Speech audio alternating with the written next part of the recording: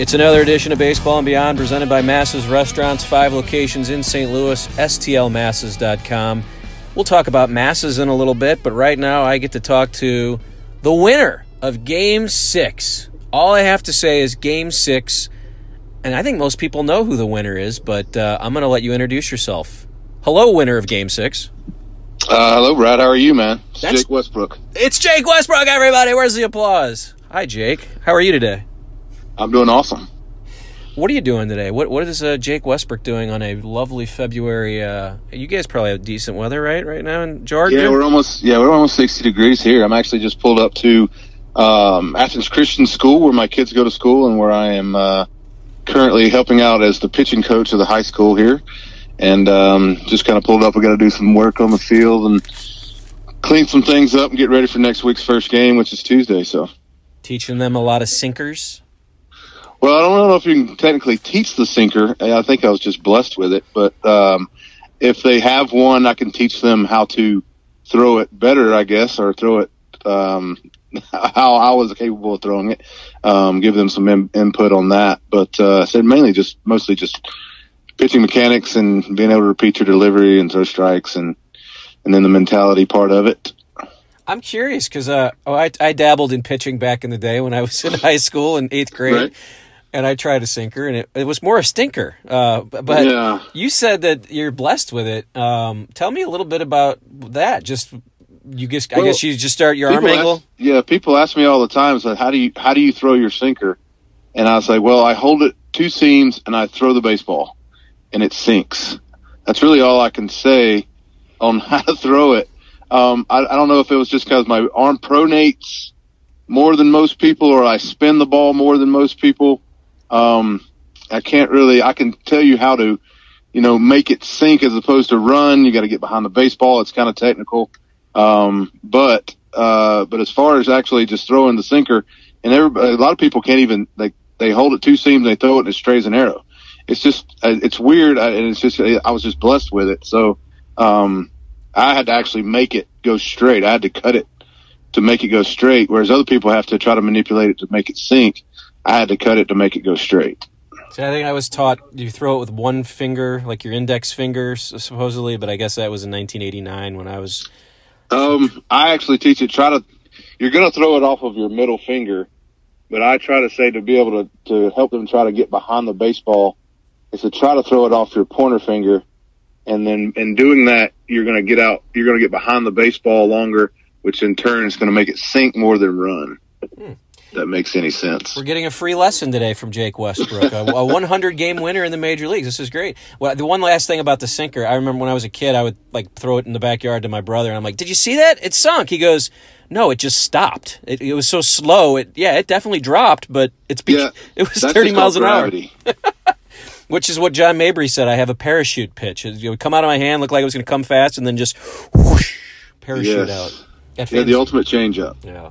Well, we started with the 2011 season, so let's just talk about a little bit of your Cardinal career. And I'm sure if people look this up, maybe remember you were brought over in a 3-team trade. We'll talk about your Indians career too, but you're brought over in a 3-team trade, and Corey Kluber's part of that trade, but the Padres sent Corey Kluber to the Indians. So that's a pretty big name to be traded for. I wonder if Cardinal fans would take Kluber today, probably. But I would think so. Yeah, Kluber went to the Indians, and Ryan Ludwig went to the Padres, and I went from the Indians to the Cardinals. So it was at the time it was a great trade for me, obviously, because I think at the time in Cleveland I was part of the rebuild when I first got to Cleveland, and then 10 years later I was kind of not part of the rebuild because of my age, and it was good. They were kind of rebuilding again, so it was kind of good to get out of Cleveland and go to an organization that was competing for a championship, and it just worked out great for me. Yeah, and I have anybody I can talk to about the 2011 season, I get geeked up about it because even in my late 30s at that point or whatever age I was, it's my favorite run of games I've ever seen in the regular season. That run in September where every night you play in Philadelphia and you have to win the 3 or 4 there, and you have the Mets at home, and every game was a playoff game because those games, if you lose them, who knows what game becomes a loss, becomes the end of your season. Just give me a little thought on where you guys were in the middle. I guess it was August 23rd, something like that. 10.5 out, and Carp, you guys get swept by the Dodgers at home. I totally remember all this, and evidently right. Carp has this big giant meeting. It says, "Guys, let's just play." Right? Tell me a little bit about just that moment. Well, it was really, really good. We weren't playing obviously up to our capabilities a little bit, and we were kind of grinding it out. And at the time, we had either you got to go or you're going to be, sitting at home, watching playoff baseball at the house. So, and we just kind of came together at the right time. And I think that's what boosted us into the playoff run, was we were pretty much playing for the playoffs, like you said, late August, all of September, and just pushing ourselves to win every ball game as we possibly could, not taking a night off and just getting after it, which is technically what you're supposed to do throughout the entire season. But we had hit a little lull there and kind of got really far behind. But we just kind of all came together and just crushed it the last month, 5 weeks or so.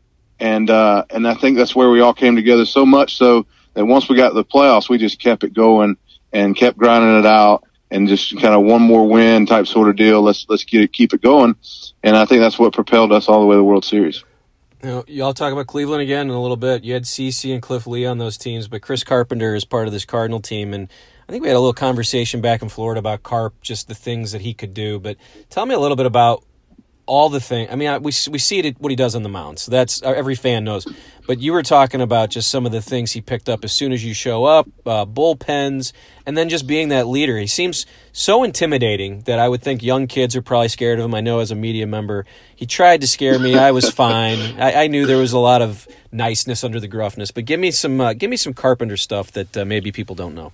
Well, one of the first things that I remember as soon as I got traded over to the Cardinals was in Cleveland. We didn't do this, and I highly recommend it with every team. I even kind of promote it here at the high school level as well, where I get all the guys when you're able to, because everybody in high school plays all different positions, so it's hard to get everybody watching bullpens and things like that. But when I got to St. Louis, during your bullpen sessions, all the other 4 starters would come out and watch your bullpen, and in doing that, it got another 4 sets of eyes other than the pitching coach and down there on you, to the point to where they might see something that maybe the pitching coach doesn't see or that I can't feel. And not only that, but it's something that you can have a conversation with during the game on the bench. Like if I'm watching Waino and we're all watching Waino's bullpen and we're seeing things, talking about things, and then we get in the dugout and he's in the game and the competitiveness of the game, we can see those things and say, hey man, maybe we can see things in that game that we can maybe share with him in his next bullpen session to make him that much of a better pitcher. And also, one of the things that I was doing, like in 2010 when I was with Cleveland, is I found out by a guy, we received a guy from the White Sox when I was in Cleveland, and we got him off waivers or something, and I'd already made like 4 starts against the White Sox. And he came to me and he said, I don't know if you know or care, but we've had your pitches all year. We've known what you were going to throw all year. And I was just blown away by that. And it was as simple as just the height of where I would come set on my fastball or my breaking ball. And I was like, holy moly, I've been pretty much telling these guys what's coming for 4 starts now. And then I got to St. Louis and Carp's watching my bullpens and things like that. And he's telling me, he came to me after one of my bullpens and goes, I know exactly what you're throwing every pitch. I was like, holy cow. And that's another thing that you can find out is if by watching their bullpens, and Carp would actually just get in the box. I mean, he would just have a glove on. He would just get in the box in case I airmailed one. He could just catch it.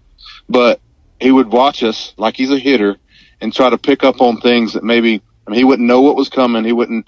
Our bullpen catcher wouldn't tell him what was coming. He would just watch it, and he would tell the catcher pretty much before I even threw the ball what I was throwing. So I changed a couple of things up in my delivery. I didn't go over my head. When I came set at the chest instead of coming up certain heights on my face and things like that. I would just come set right at my chest, That way I wouldn't have, and I'd also have that mentality of not thinking about it. If I just come set and do the same thing every single time with every pitch, then I'm not worried about am I tipping my pitches, and I can just go out there and attack hitters with the stuff that I have, and I'm not getting so, because I'm telling you, pitching is, they say it, and it's true, it's mostly mental, because especially at that level, you have the talent to be there. It's just the mentality of, going after and attacking hitters and getting guys out and reading swings and knowing what you threw in the last time, and just racking your brain on how to get guys out, as opposed to just straight stuff and mechanics. Because at that point, it's literally trying to the competition of, you don't know what I'm throwing, and I have to read your swing and figure out what you can and can't do and attack you that way. Yeah. How about the intangible of him too, though? Just the fact that every fifth day he's going to be the ace, the horse, but then the speech, and sort of, it's hard to, I would assume, be a leader when you're pitching only 5 days and 35 days a year. But he definitely commanded respect in that locker room. I remember when Lance Berkman showed up the first day for spring training that year, and I thought, oh man, he walked right over to Carpenter and Wainwright. They had kind of mat lockers on the end there, and he just pulled up a stool, and I'm like, this guy is crazy. It's like, right. This guy is he's hit carp, he's gone oppo on carpet. Yeah, I think it's a little different when older guys like, say, Lance and myself, when we got there, we had kind of experienced, not necessarily people like Carp, but people in that role per se. And because I recall one instance where you mentioned how intimidating he is, and he is very intimidating. But I think at the time where he can be, especially to younger guys, younger players. But it's there's a reason for doing that, because he demands the respect, not only for what he's accomplished, but how long he's done it. And I think the game's kind of getting away from that a little bit, to where these younger guys don't realize how hard it is to not only perform at a high level, but to do it for that long. And I can remember one instance when I first got traded over here, like I'm still playing, over to the Cardinals. I was walking by, and, Carp, how he gives you that glare. And I mentioned to him, I said, so what are you eyeballing me for? Like that. And he just started laughing, because he doesn't normally get that response from, say, a younger guy. And I was just clowning around just like I knew he was. And he was just trying to get a response out of me. And then actually after that, we were, obviously we became great friends, and he's a great teammate. And I love being a part of a team that he was on. Tell me a little bit about that, again, the 2011 team. I just remember also when, I don't think people even remember that Rafael Furcal was on that team. They remember Happy Flight, but it's just he comes in August, and Octavio Dotel, who's an old veteran who becomes kind of the fun guy in the bullpen, and you guys start creating Happy Flights, and all this stuff is going on in September. Tell me a little bit about just how fun that was. You had such Pujols, Berkman, Holiday as the talent. You had the Memphis kids, Freese and Craig and Jay. But then you just had such a mix. Obviously, when a team wins a world championship, you're going to look at all these things kind of microscopically. But it just seemed like once you got into the playoffs with all these little things, Craig had a tortoise, and Freese went crazy, and all these weird things. Just tell me a little bit about how much fun it was. Well, I think it's just a combination of everything, like you mentioned. You had the veteran presence, the veteran leadership. You had the guys that have been there for a little bit, and then you had the younger guys who just absolutely bought into what we were trying to accomplish, and they did it the right way too. They didn't overstep their bounds as a young kid. They just went about their business and did what they needed to do, and they just excelled with, obviously that veteran presence just kind of leading the way. You had a veteran presence in Carp, you had a veteran presence in Albert and Lance and Matt, and then you had Wayno, and it's just and then the bullpen, adding Dotel, and all those things that went about it, and then Mott coming to his own as a closer. I mean, it just all came together, and it just worked well, man. And then we just had so much fun. And that's what I think, the chemistry on that team. It's not like we had there were no bad blood. There was no bad blood at all. It was just everybody was on board, and everybody was gung-ho to get things done. And to do it, it didn't even, after a while, it didn't even seem like a grind. It was just like, man, this is fun. Let's just keep going and win every ball game. So we mentioned at the very top you win Game 6, but I'm just curious what the conversation is like when I'm assuming it's Tony. And what you're feeling at the point where Tony says, "Listen, the NLDS, here's the roster," and then you get to the NLCS, and you're not on those rosters. And what does it mean? I guess as a veteran, maybe it's a little easier to take. Or how did you take it? I mean, this is your second chance at the playoffs. Really, what was that like? What were those conversations like? And how did you handle it? Well, I mean, I was obviously starting all year, and felt like I was, I didn't have an unbelievable season, but I held my own. I take pride in being a pretty good self-evaluator, and obviously evaluating the team and evaluating how things were going and how I was pitching and how well the other guys were pitching. I understood the reasoning behind. I was actually on the roster with the Phillies, just did not pitch, and then they took me off the roster against Milwaukee, and then he told me that. Obviously disappointed because I want to be out there competing and doing the best I can to help this team win ball games. But then again, like I said, I'm a good self-evaluator and evaluating the other guys and how well they were pitching. I totally understood it. So it was definitely disappointing, but to be added back on the roster for the World Series. And then at that point, I'm like, any way I can help out. I love being a part of this team. I love competing. I feel like I have, something left in the tank to be able to help out, and to be able to not only be on that roster, but to actually pitch in a couple of ball games and to pitch game and get 3 outs in Game 6 and be the winning pitcher of that game, arguably the greatest World Series game of all time. One of them. It's pretty special to me to kind of, be a part of that and to say, have my name next to as a winning pitcher in that game. Yeah, it's the greatest game I've ever seen. I'll never forget that you won it. By the way, we are kind of joking with everybody. This is actually Adam Wainwright on the phone doing a Jake Westbrook impression. I've never noticed how much you guys sound exactly alike on the phone. Really? You sound. It's like Georgia you hear yourself on like an answer machine. It's like I really sound like that. But when you're talking, it just I don't realize. I mean, I know what Wayno sounds like, but I don't actually know what I sound like. If that makes any sense. So there's a Georgia accent that Adam Wainwright. I think that's when he says his name. That's what I. Adam Wainwright. I'm Adam Wainwright. It's got that little. It's the only thing I know. You're a quiet, funny guy too. I don't, or maybe not so quiet unless people know you. But right, you kept it pretty quiet that you were funny. I don't think Cardinal fans got to know that. Well, I mean, I'm not like Bill Murray and throwing it out there to everybody. I got to get to know somebody and then throw it out there. But I pride myself in being somewhat witty, I guess. Tell a joke. Come on, let's let the people hear a joke. I don't have a joke. Be witty right now. Be witty. I can be corny. That was what you did. You were sarcastic, I think, more than I'm very sarcastic and kind of dry-witted. I didn't really understand it until the very end of your career. Let me ask that too. So you could have gone a few more years. Tell me a little bit about making that decision because you're still in baseball years, still young enough to make another 2 years of John Lackey type money or pitched. I think you could have done a John Lackey type deal. Tell me a little bit about deciding that. Yeah, I was 35 at the time. After in 13, and I actually attempted to kind of come back and continue on playing. And I was actually scheduled to throw a couple bullpens for a couple teams.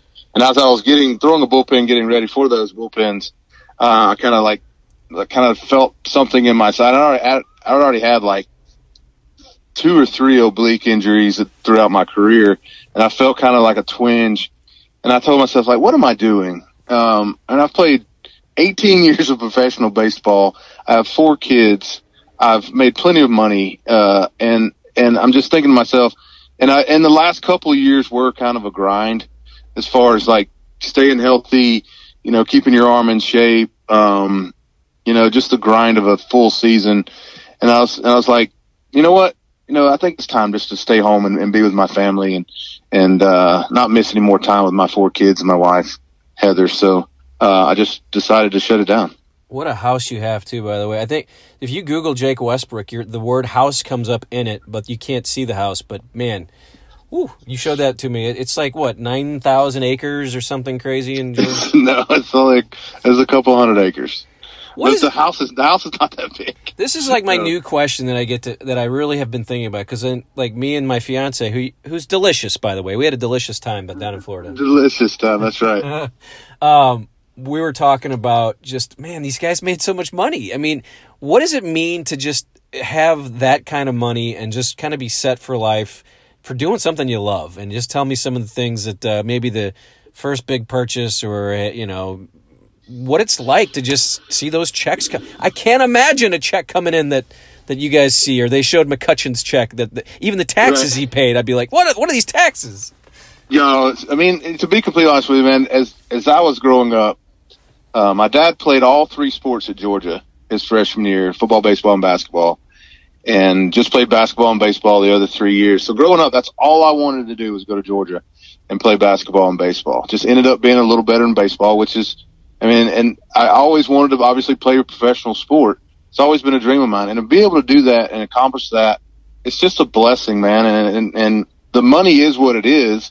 And that's just part of the blessing, is being able to obviously make it to the big leagues, but stay as long as I did, and then end up being financially secure for a long time. And not only for myself, but to be able to put stuff aside for my kids so that they can have the things, obviously, that I didn't have. It's not like I had a bad upbringing or was not given what I needed or things like that. But, just to have that financial security, it's just, like I said, it's just a blessing and part of, being able to fulfill a dream that I'd always had, and to be able to do it now and just kind of, enjoying life with my family and friends around here. Don't forget your friends Brad and Kat in St. Louis. We're there you big fans. I think this is one thing I've never really asked someone, and I don't know how in depth we want to go, but just, when you hear Alex Reyes, Tommy John, he's out for the year, he'll be back next year. I think fans just say, okay, well, he'll be back, can't wait. You had it, Tommy John, in 2008. Give me just the feeling of, something's wrong, to that point where, all right, I'm going in for surgery. No one, people just act like, they're just going to take something out of my elbow, blah, blah, blah. Surgery. Tell me everything that kind of goes into just that, the scaredness, or are you scared, and just the pain, and then that first time you kind of pick up the ball, maybe the rehab, like what just give me a little bit about just what goes on, the timeline, and just because I think people just say, oh, Tommy John, I'll be back, but no one really gets to hear about, wow, every day there's this or that. Right. Well, you're right about surgery is surgery. It's not going to be the same. And people say, yeah, you come back stronger and whatnot. Yes, some cases there is that case. But for me, I was a little older when I had it. I think I was around, 08. I had it in 08, which was, at the time, was not as scary. I just signed a contract, a 3-year deal with the Indians, and I made about 5 starts. One of the tough things for me was, I just signed this deal with Cleveland, and I make 5 starts, and now I'm going to have to miss however long and not be able to honor that contract that they gave me. And it bugged me. That bugged me more than actually not being hurt and whatnot. But as far as me, I was a little older when I had it, so I did not heal as well as I probably would have if I was a younger player. Cause I missed all of 08, and then kind of was scheduled to come back in the middle of 09. I ended up missing the entire year of 09 just because of complications with my elbow and it not healing correctly. And then the last year of my deal, which was 2010, they asked me to go to Puerto Rico to see that I could do it. And because if I couldn't, they would have had to go get somebody, to fill my spot. And, but luckily I was able to go out there, go to Puerto Rico and pitch well and feel good, more importantly. And then once 2010 started, my goal was, obviously to stay healthy, but get into a routine to where I can make it a whole season and, get to that 200 inning benchmark. And I actually ended up doing that with both the Indians and the Cardinals. But I think it was a little tougher for me, and everybody's different. Everybody's arm heals differently. When I first came back, my arm actually felt great. It was when I first kind of got into pitching live games that it kind of still felt something in there a little bit. But I was never the same pitcher as far as velocity wise. And and things like that. But then again, I was a little older when I had it. I think Grabowski's funny too. I think he says this anytime someone has Tommy John surgery, and he's one of my favorite people. But they'll come back and they'll be better. Or his new thing also is, well, it'll help their sinker, so it probably helped you. Right. Well, I think one of the things, and this is my opinion, I don't know if there's any research on it at all, but I think there is. I've heard this is. I think one of the reasons guys come back feeling stronger and throwing harder is in doing your elbow rehab. You do so much other things as far as your shoulder strengthening, because they don't want you to injure your shoulder protecting your elbow. So you do all this shoulder exercises and strengthen that so much that once you do start coming back and instead of favoring your elbow, a lot of times guys will compensate by using their shoulder more, but it's your shoulder's stronger. And in turn, I think your shoulder's the reason why you have velocity, and your elbows is all about location. So if your shoulder's strengthening, you're going to come back throwing harder. So that's my opinion. Dr. Westbrook in the house, folks.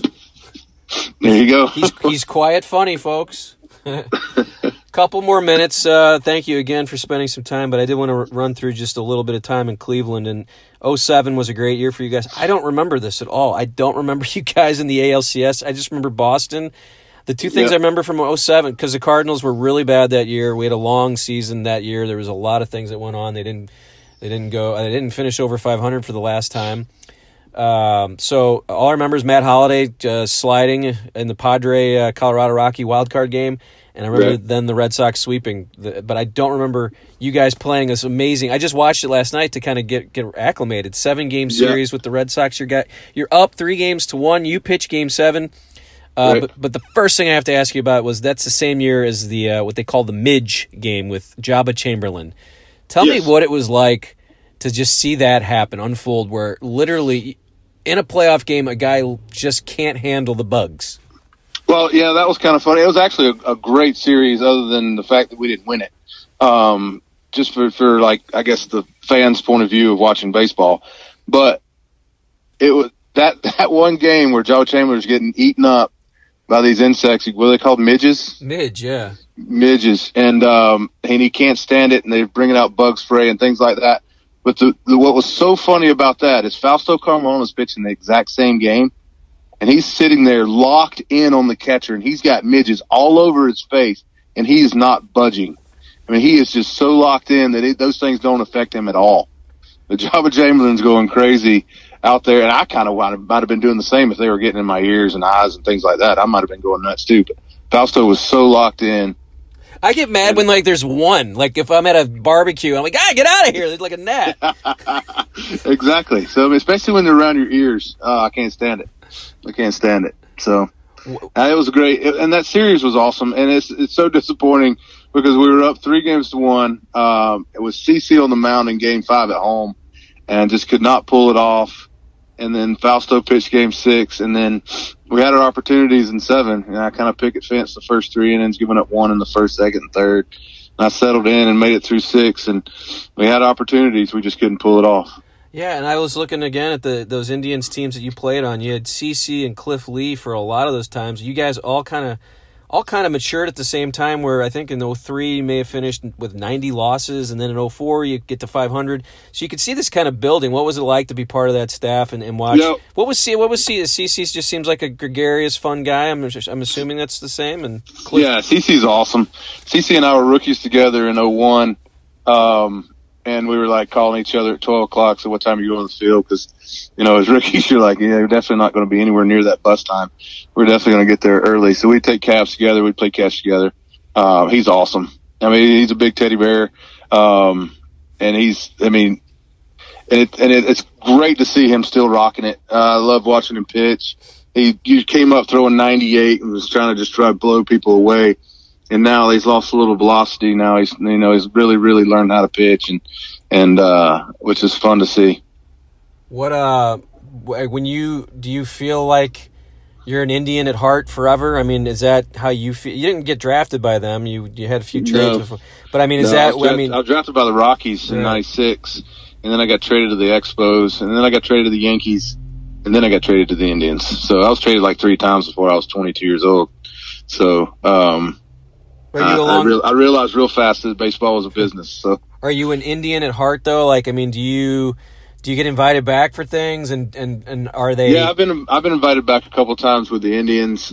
Just for the fact that they were the team that really kind of gave me the biggest opportunity. You know, I made it to big leagues for the Yankees, but was only there for like 6 days, and then I get traded to the Indians, and they really kind of took me in and realized my potential of, hey, this is somebody that we don't really, we want to keep around because of kind of his stuff, and gave me an opportunity to kind of get my feet wet and get used to being in the big leagues, and taught me the things that I know, and just helped me to mature to the pitcher that I could become, and was there for so long that about 10 years. But my time in St. Louis, even though it was only like 3.5 years, the teams that we had and the friendships that I made, and the winning always helps, man. It just makes it so much more fun. And to be a part of those teams in St. Louis will probably be the things that I remember the most. Obviously, the people that I knew and got to know in Cleveland as well, and the opportunity that they gave me to kind of get established in the big leagues. But just those teams in St. Louis are probably one of the things I'll most remember. Yeah, I just love that Lance Berkman came here and Carlos Beltran and helped the team win. I mean, the fact that Beltran had this giant 2013, Lance Berkman's 2011 numbers, if people go look at him, I mean, he had 300, 400, 500, OBP average slugging, and he had 90 RBIs, 90 runs. I just loved it. But I love the other thing, the last thing I'm going to say is, at these fantasy camps, which people need to go to, if you have any desire to be around these guys for 4 days and just soak up Cardinal baseball, play against them, have some beers with them, talk. And this is what you told me about tipping pitches, which I thought was great. But I love that, when they announced, and Jake Westbrook, you remember him. He won Game 6 of the 2011 World Series. Gary Bennett, you remember the 2006 season. I hope you guys understand that it means something to Cardinal fans that you're big. Randy Flores, he's always going to be part of the 2006 team that he was the game winner in Game 7 of the NLCS. And it really is special to Cardinal fans. So hopefully you get to see that when you're around these fantasy camps. What's it like to see that and be around it? I had a blast. I didn't exactly know what I was getting into. And I was like, what do I need to bring down there? They say, just bring a pair of sliding shorts and your gloves. So I was thinking, well, maybe I'll be playing catch with some of the guys or whatnot and interacting with them. But little did I realize that I was actually going to be participating, like playing the field, batting, running around the bases. I would have definitely been a little better prepared had I known that, like actually doing something, like at the house, playing catch and running around the outfield or something. Because I'm on the baseball field here at the high school every day pretty much, and I could have been doing all that stuff, but I haven't been. So I was definitely out of shape, which I think probably made it a little better for all the campers anyways, because I was just like them, kind of running around, gassed, running around the bases. So I had a blast, man. It was a great thing to be a part of, and I'm glad I went, and hopefully I can be invited back. Yeah, I've been to a few, thankfully for the Cardinals. Joe Pfeiffer does an amazing job, although it sounds like he needs to communicate a little better. Maybe he needs a communications guy like myself. I'd come over and help out. But the first year, I felt like I could play, and I played okay, and I pitched okay, and it seemed like everyone was kind of on the same wavelength as player-wise, like the other campers. And then by the last year I played, I tripped over home plate. I couldn't get to third base on from a second to third double. It was just a mess. And they all got younger. They brought younger kids in. Life, man. Yeah, it's terrible. Or unathleticism, one of the two. I think it's probably a lot of the second. Yes. Okay. Jake, I've enjoyed this. So maybe we can work on it. I was hoping for more quiet, funny. I don't know how to get that out of you. It's probably the host's problem that I didn't get it out of you. No, more of I understand there's an audience of however many. There's about people you have on the podcast here. There's a loyal. So there's an audience. I don't do big groups. I'm a small group guy. Okay. So as far as the quiet, funny stuff. No, then this would be a perfect place to try it. What's that? I said this is a small group listening, so this would be there's a loyal fan base of I won't say how many, but it's in the hundreds. I can say I do see the stats. All right, that's a large group to me, so I'm more of a small group guy. That's one of the things that we were talking about at Fantasy Camp. Me and Kyle McClellan was they're wanting me to be that funny guy in front of the whole camp. And I told Kyle, I was like, man, I'm more of a small group guy. I'm more of a small group funny guy. I'm not really like stand-up comedian type sort. I'm more of a one-on-one or, clowning around with a couple teammates. Funny, but I get a little uncomfortable in the larger groups. And I like Kyle way more now than when he was a player. And I can tell you he's not as funny as he thinks. He really finds himself no doubt. No, no doubt. He's not a funny guy. Kyle McClellan, great guy. The big part of 20 – that's another thing. If you look at stats, 2011, he won 12 games for that team, which I knew he started at the beginning of the year, but I could talk about 2011 forever. I really appreciate your time. Any thoughts of doing anything in the major leagues ever again? Or are you content being at home and doing the high school? Well, I think one of the reasons I shut it down was because of, kind of being away from home and traveling and being away from my family and things like that. So if I ever did anything at the major league level, I would have to get back into traveling again. And maybe in some small dose things if the opportunity arises, but not like a everyday go to the park, go to all the cities and be away from my family thing again. So that's why I'm here at home coaching. I'm still in the game. It's all I've ever known, really. That's why I'm here at Athens Christian School here and back home here with where my kids go to school. So it's to stay in the game and hopefully influence some younger high school kids as they, go through their career and hopefully go play in college or whatnot, and just be that influence to them, not only in a baseball aspect, but as, to kind of, teach them how to do things the right way, not only on the baseball field, but in life in general. So, hopefully I can be that guy. Yeah, you're too fresh right now. In about 5 years, you'll be looking for TV work or Izzy's roving job, or you're like, oh, I do need to get out of that. I don't really feel like doing the dishes today, honey. I'm gonna be at Myrtle Beach for the next 5 weeks, helping out that team. There you go. Maybe so, man. Maybe so. All right. Well, Adam Wainwright. Jake Westbrook. I appreciate your time. This has been fun. It's Baseball and Beyond. Keep subscribing, and we'll get some more guests coming your way all summer long. Thanks for listening.